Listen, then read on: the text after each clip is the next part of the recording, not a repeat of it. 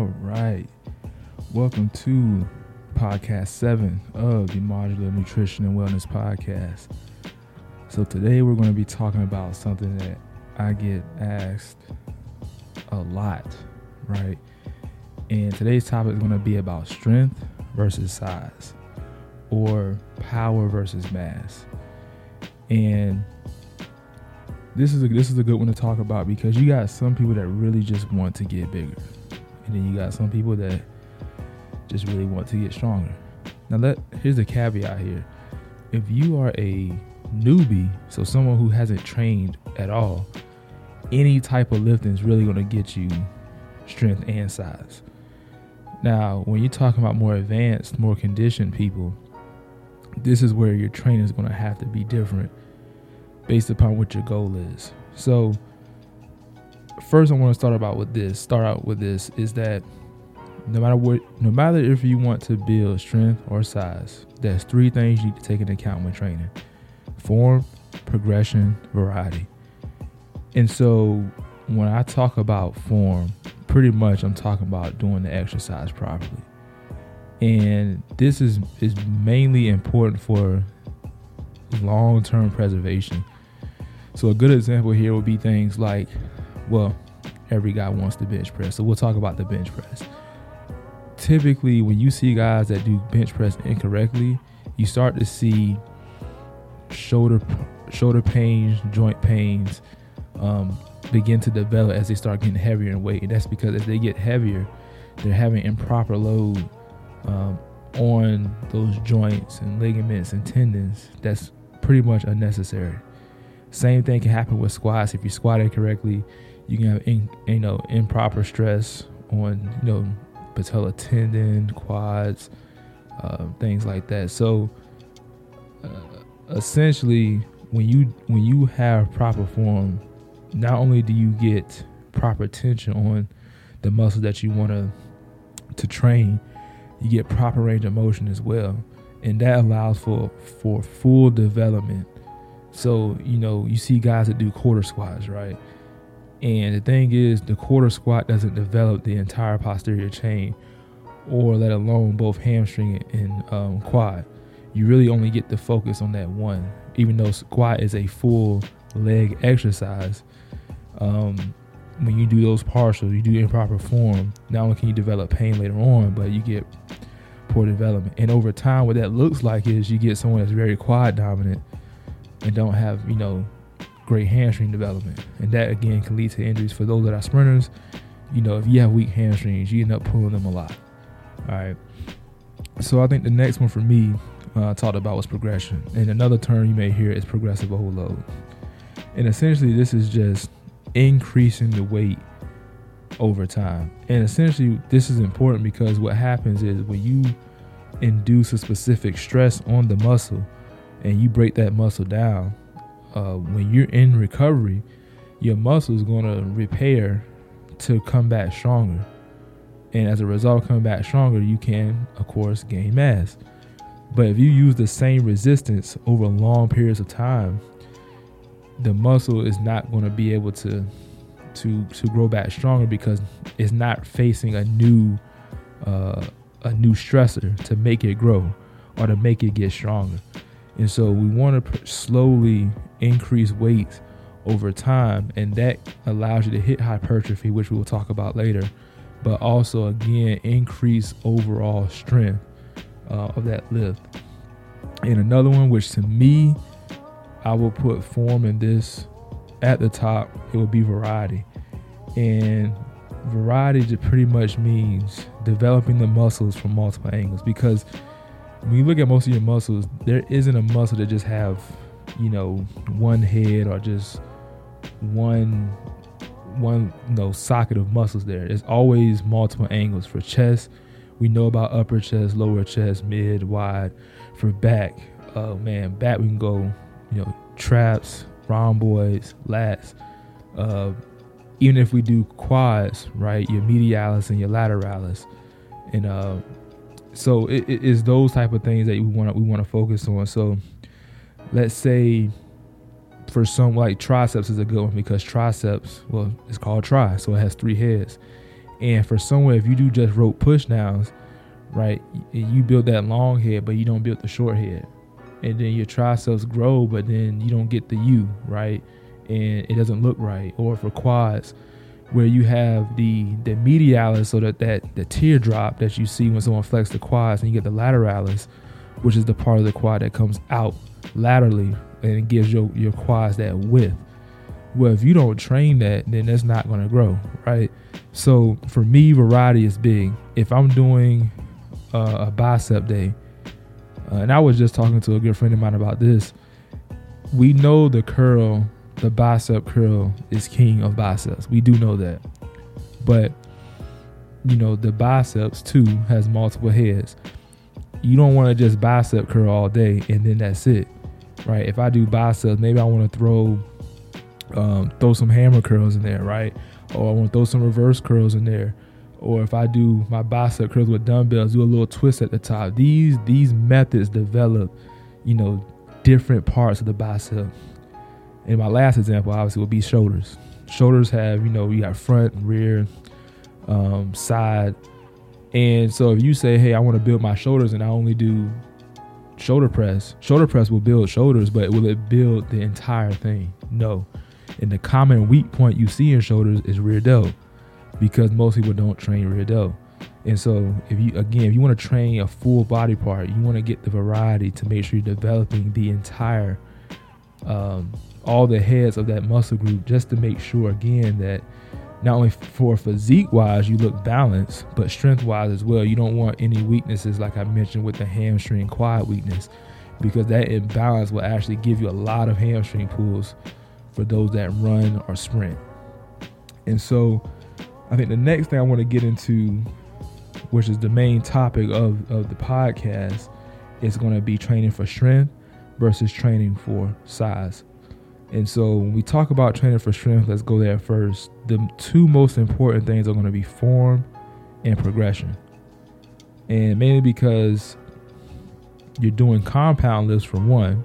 So if you're competing as a powerlifter, which I did in the past, you're judged off your form, right? If you bench press, butt to the pad, upper back, shoulders to the pad, head down, feet flat. If you're squatting, obviously squatting to the below parallel depth or at parallel, and typically you'll get the commands to squat and then up. Same thing with bench, up, down, up, rack, and then for deadlift, obviously the full lockout. So form is important here because, again, you have to hit that range of motion, and then progression, because in order to get stronger, you have to constantly increase your weights to hit the maximum weight that you're trying to show. And typically when you train for strength, you're going for compound lifts, because the compound lifts use multiple muscle groups to move the most amount of weight, right? So you'll typically hear bench press, squat, deadlift, and overhead press. Those are all technically full body exercises. And those four exercises give a good indication of overall strength between every single muscle in your body. Like, you're not going to see a lat pull down at a powerlifting meet, right? You're not gonna see a tricep rope push down, right? You do see the strict curl, but that's a different story. But again, a guy's not gonna come up to you and say, "Hey man, what's your rope push down? What's your lat pull down?" It's always, "What's your bench press? What's your squat?" Because again, those movements give a better indication of overall strength. Also, when you talk about strength training, to keep it quite simple, you're training on a movement, and how can you maximize that movement? And so a good example I can give you here is bench pressing. So if you ever seen a power lifter bench press, right, you'll typically see the arched back, the flat feet. And that's because in this case, you're trying to maximize or leverage as much muscle pushing, leg drive, everything as you can to move that movement. Versus if you see a bodybuilder, which I'll talk about mass later, that's doing a bench press, they're not doing all that, right? They're trying to hit hypertrophy. You'll see the volume work. You'll see variety. So you see the close grip, wide grip. If you have a camera bar, you do neutral grip, things that hit muscles at different angles. But for strength training, we're training for a movement.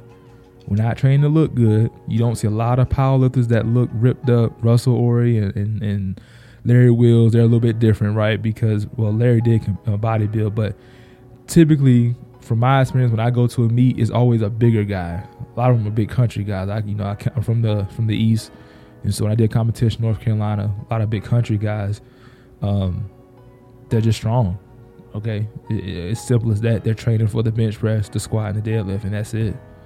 And can you do things such as, bicep curls to help with the deadlift? I mean, yeah, but at the end of the day, the deadlift ain't a bicep exercise. It's right. It's still full body to a sense, but can you move as much weight as you can? So training wise, what you typically see lower volume, but the intensity is much higher. And that's typically because at the lower volume ranges, what's happening here is that you're utilizing phosphocreatine and anaerobic glycolysis as your major energy sources, okay? So when we talk about rep range, you'll typically see the 2 to 6. One of the things that I train with, we train, let's say, a bench press, 4 sets, we do 8, 6, 4, 2. But, which doesn't sound like a lot of reps, but when you're at the set of 2, you're at 90, 85% of your 1 rep max, which is very high intensity wise, right? So that's why I talk about the training is different. And so when you talk about your nutrition for that, yes, carbs, you best believe you're going to need some carbs, right? Especially for the anaerobic glycolysis. But when I talk about phosphocreatine, that's where you typically see longer rest periods. Because when you say between rep 1 and 3, you're strictly on phosphocreatine, which is fast. You're going to consume that fast. And the reason why you have the longer rest periods is because you want to allow for the creatine, ATP, phosphocreatine to actually replenish. So when you go back to hit that high intensity set again, you have enough energy to do it, right? You're not going to do a set of 4, maybe at 80% 1 rep max, and a set of 2, 90% 1 rep max back to back. You're gonna need some time to, catch your breath. Again, let the phosphocreatine regenerate, and you'll feel it. You'll feel like, okay, man, I'm ready to go. I think I can hit that set of 2 now. So those are things you can feel. All right. And one thing that I haven't experienced with hypertrophy or size training is that when you train for strength, there's a major neurological component. So you hear people talking about the squat being neurologically taxing on the body. And that's because when you have these higher weights, your nervous system is going to send very strong and very fast electrical signals to your muscles to increase the strength so you can actually move that weight. But when you lift that heavy for a long time, it's taxing. And I equate it to falling off a cliff. And it's weird because it's like this. You don't get sore, but I can't do that. I really experienced it definitely on squats and deadlifts where, I was pulling, let's say a 455, for a set of 4, then you go to 495 for a set of 2. It's like, okay, I finished the 495 and I'm not sore, but when you go try to pick it up again, you're not moving it. And even if you go back down to, let's say, a 225 for a pull, I can't even move that. And that's because the neurological system is just taxed. It's like, you know what? I gave you, everything you need to pull that heavy weight, but not now. It's a weird feeling. And for those that lift heavy, you will experience it. Where again, you're not sore, but you can't move a weight. And that's what's going on there with the neurological side. And so it's a weird feeling. But again, strength training is an art of its own, right? So we go to size. Let's go training for size. This will be our last section. This one's getting a little long, but the term you'll see a lot of is hypertrophy. And essentially in size training, I say form and variety is most important because, again, you want to develop muscles in their totality. You want, if you're trying to build your chest, you want your upper, lower, and mid chest to develop completely, right? You don't want just the upper chest or just the lower. So you want variety in your exercises here. And it's a hybrid of compound movements and isolation work. And so a good one will be, let's say we talk about legs, where the compound work would be the squat, where the squat's going to get the entire lower body. But then you would go into leg extensions to isolate the quads, then leg curls to isolate the hamstrings. And if you do leg extensions, then you would say, hey, I want to target more lateralis, more medialis. Then you'll start switching your foot position, right? Even with squats, you can do the same thing. If I want to target quads, I'm gonna go narrow stance to get lateralis. If I want to go medialis, I would go toes out. If I want to go more hamstring focused, you'll see the sumo deadlift or a very wide stance deadlift. That's the isolation work that we're talking about. That's where you start focusing on individual muscles, and that's where you see your bodybuilding type training coming in. Where if a bodybuilder says, if a judge says, hey, you're lacking on rhomboids, you're lacking on rear delt, am I going to do a compound movement to fix that? No. I'm going to isolate that rhomboids. I'm going to isolate the rear delt to build that up, to bring up to par with other muscles. And the goal here is hypertrophy. And this is where you see a mix of higher volume and moderate volume, but the higher volume you'll typically see. And your rest periods here is a little bit shorter because, again, to reach hypertrophy, I'm going to talk about how to induce it. Your shorter rest periods make it easier for you to actually hit hypertrophy down the line versus taking long rest periods and allowing your muscles to repair, or the phosphocreatine to regenerate. You really want to just keep beating them down.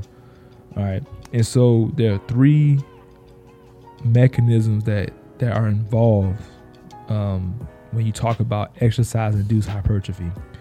And they're mechanical tension, muscle damage, metabolic stress. And so when we talk about mechanical tension, this essentially refers to how much force or how much weight are the muscle fibers experiencing when you're lifting. And this can be developed. You can use static movements, dynamic movements. So static movements, you see people do holds, right? So one thing that I really liked when I did shrugs, you would do 10 sets of shrugs and then you will hold the shrug for 10 seconds, right? That's one way of mechanical tension. And then you have the dynamic, which is the traditional resistance training. So if you talk about a curl, the up and the down motion, the concentric coming up and the eccentric going back down. But here's the thing though, the eccentric part is actually where you get a lot of stimulus from. And mainly because as you're coming down, right, especially if you do a little bit slower, you're fighting the resistance. You're fighting against gravity pretty much. And those muscles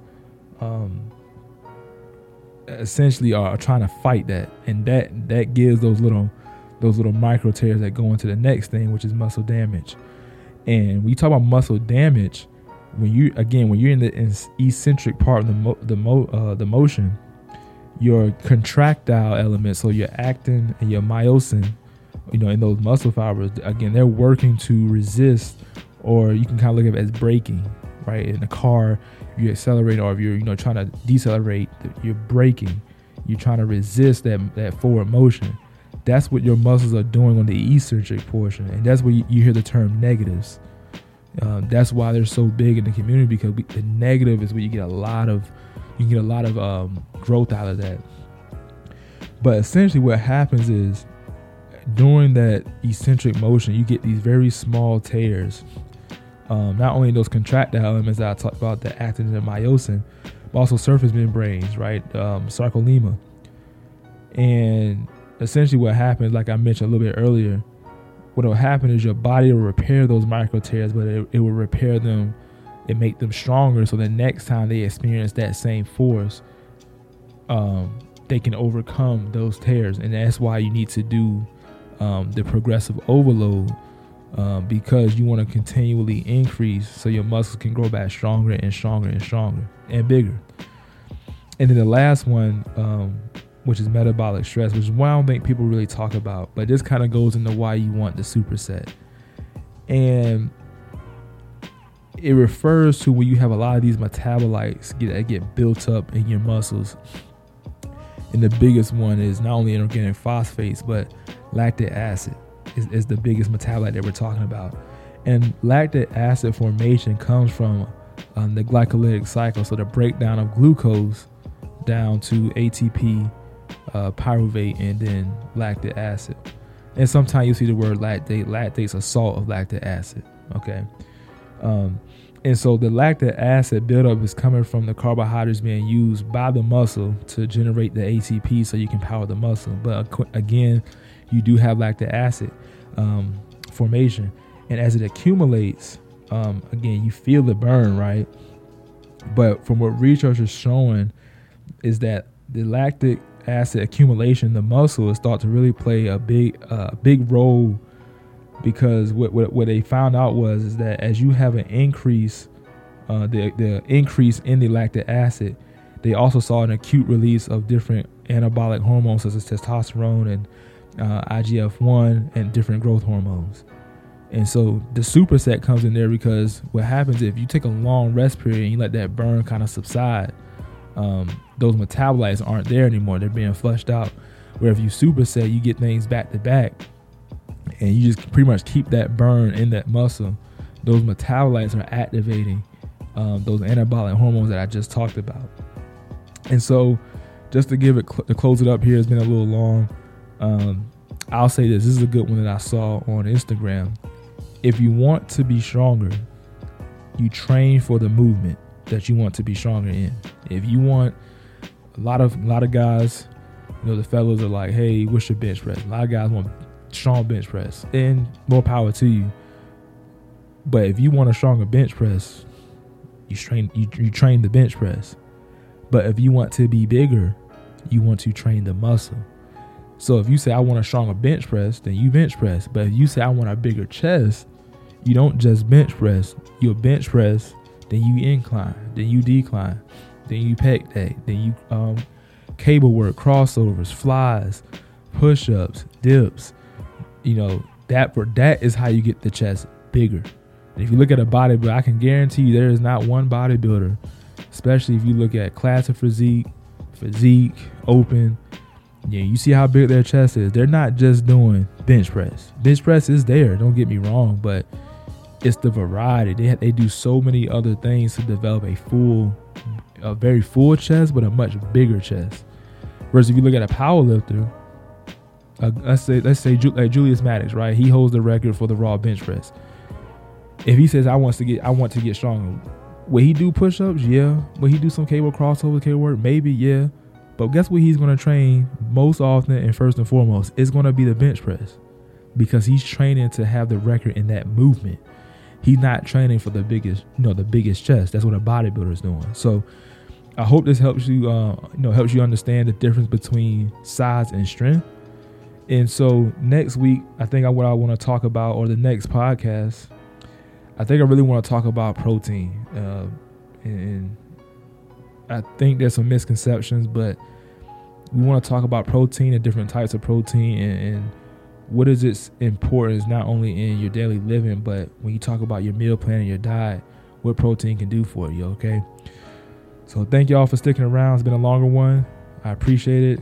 If you got any questions, you know the website, www.modnutri.com, MODNUTRI.com. I got chat functions in there. I got contact me now functions. The Instagram page at Modular Nutrition. If you got anything you want me to talk about in particular, any question you have, just shoot them over and I will get to it. I appreciate your time today, and we'll see you in the next podcast. Y'all stay safe. Peace.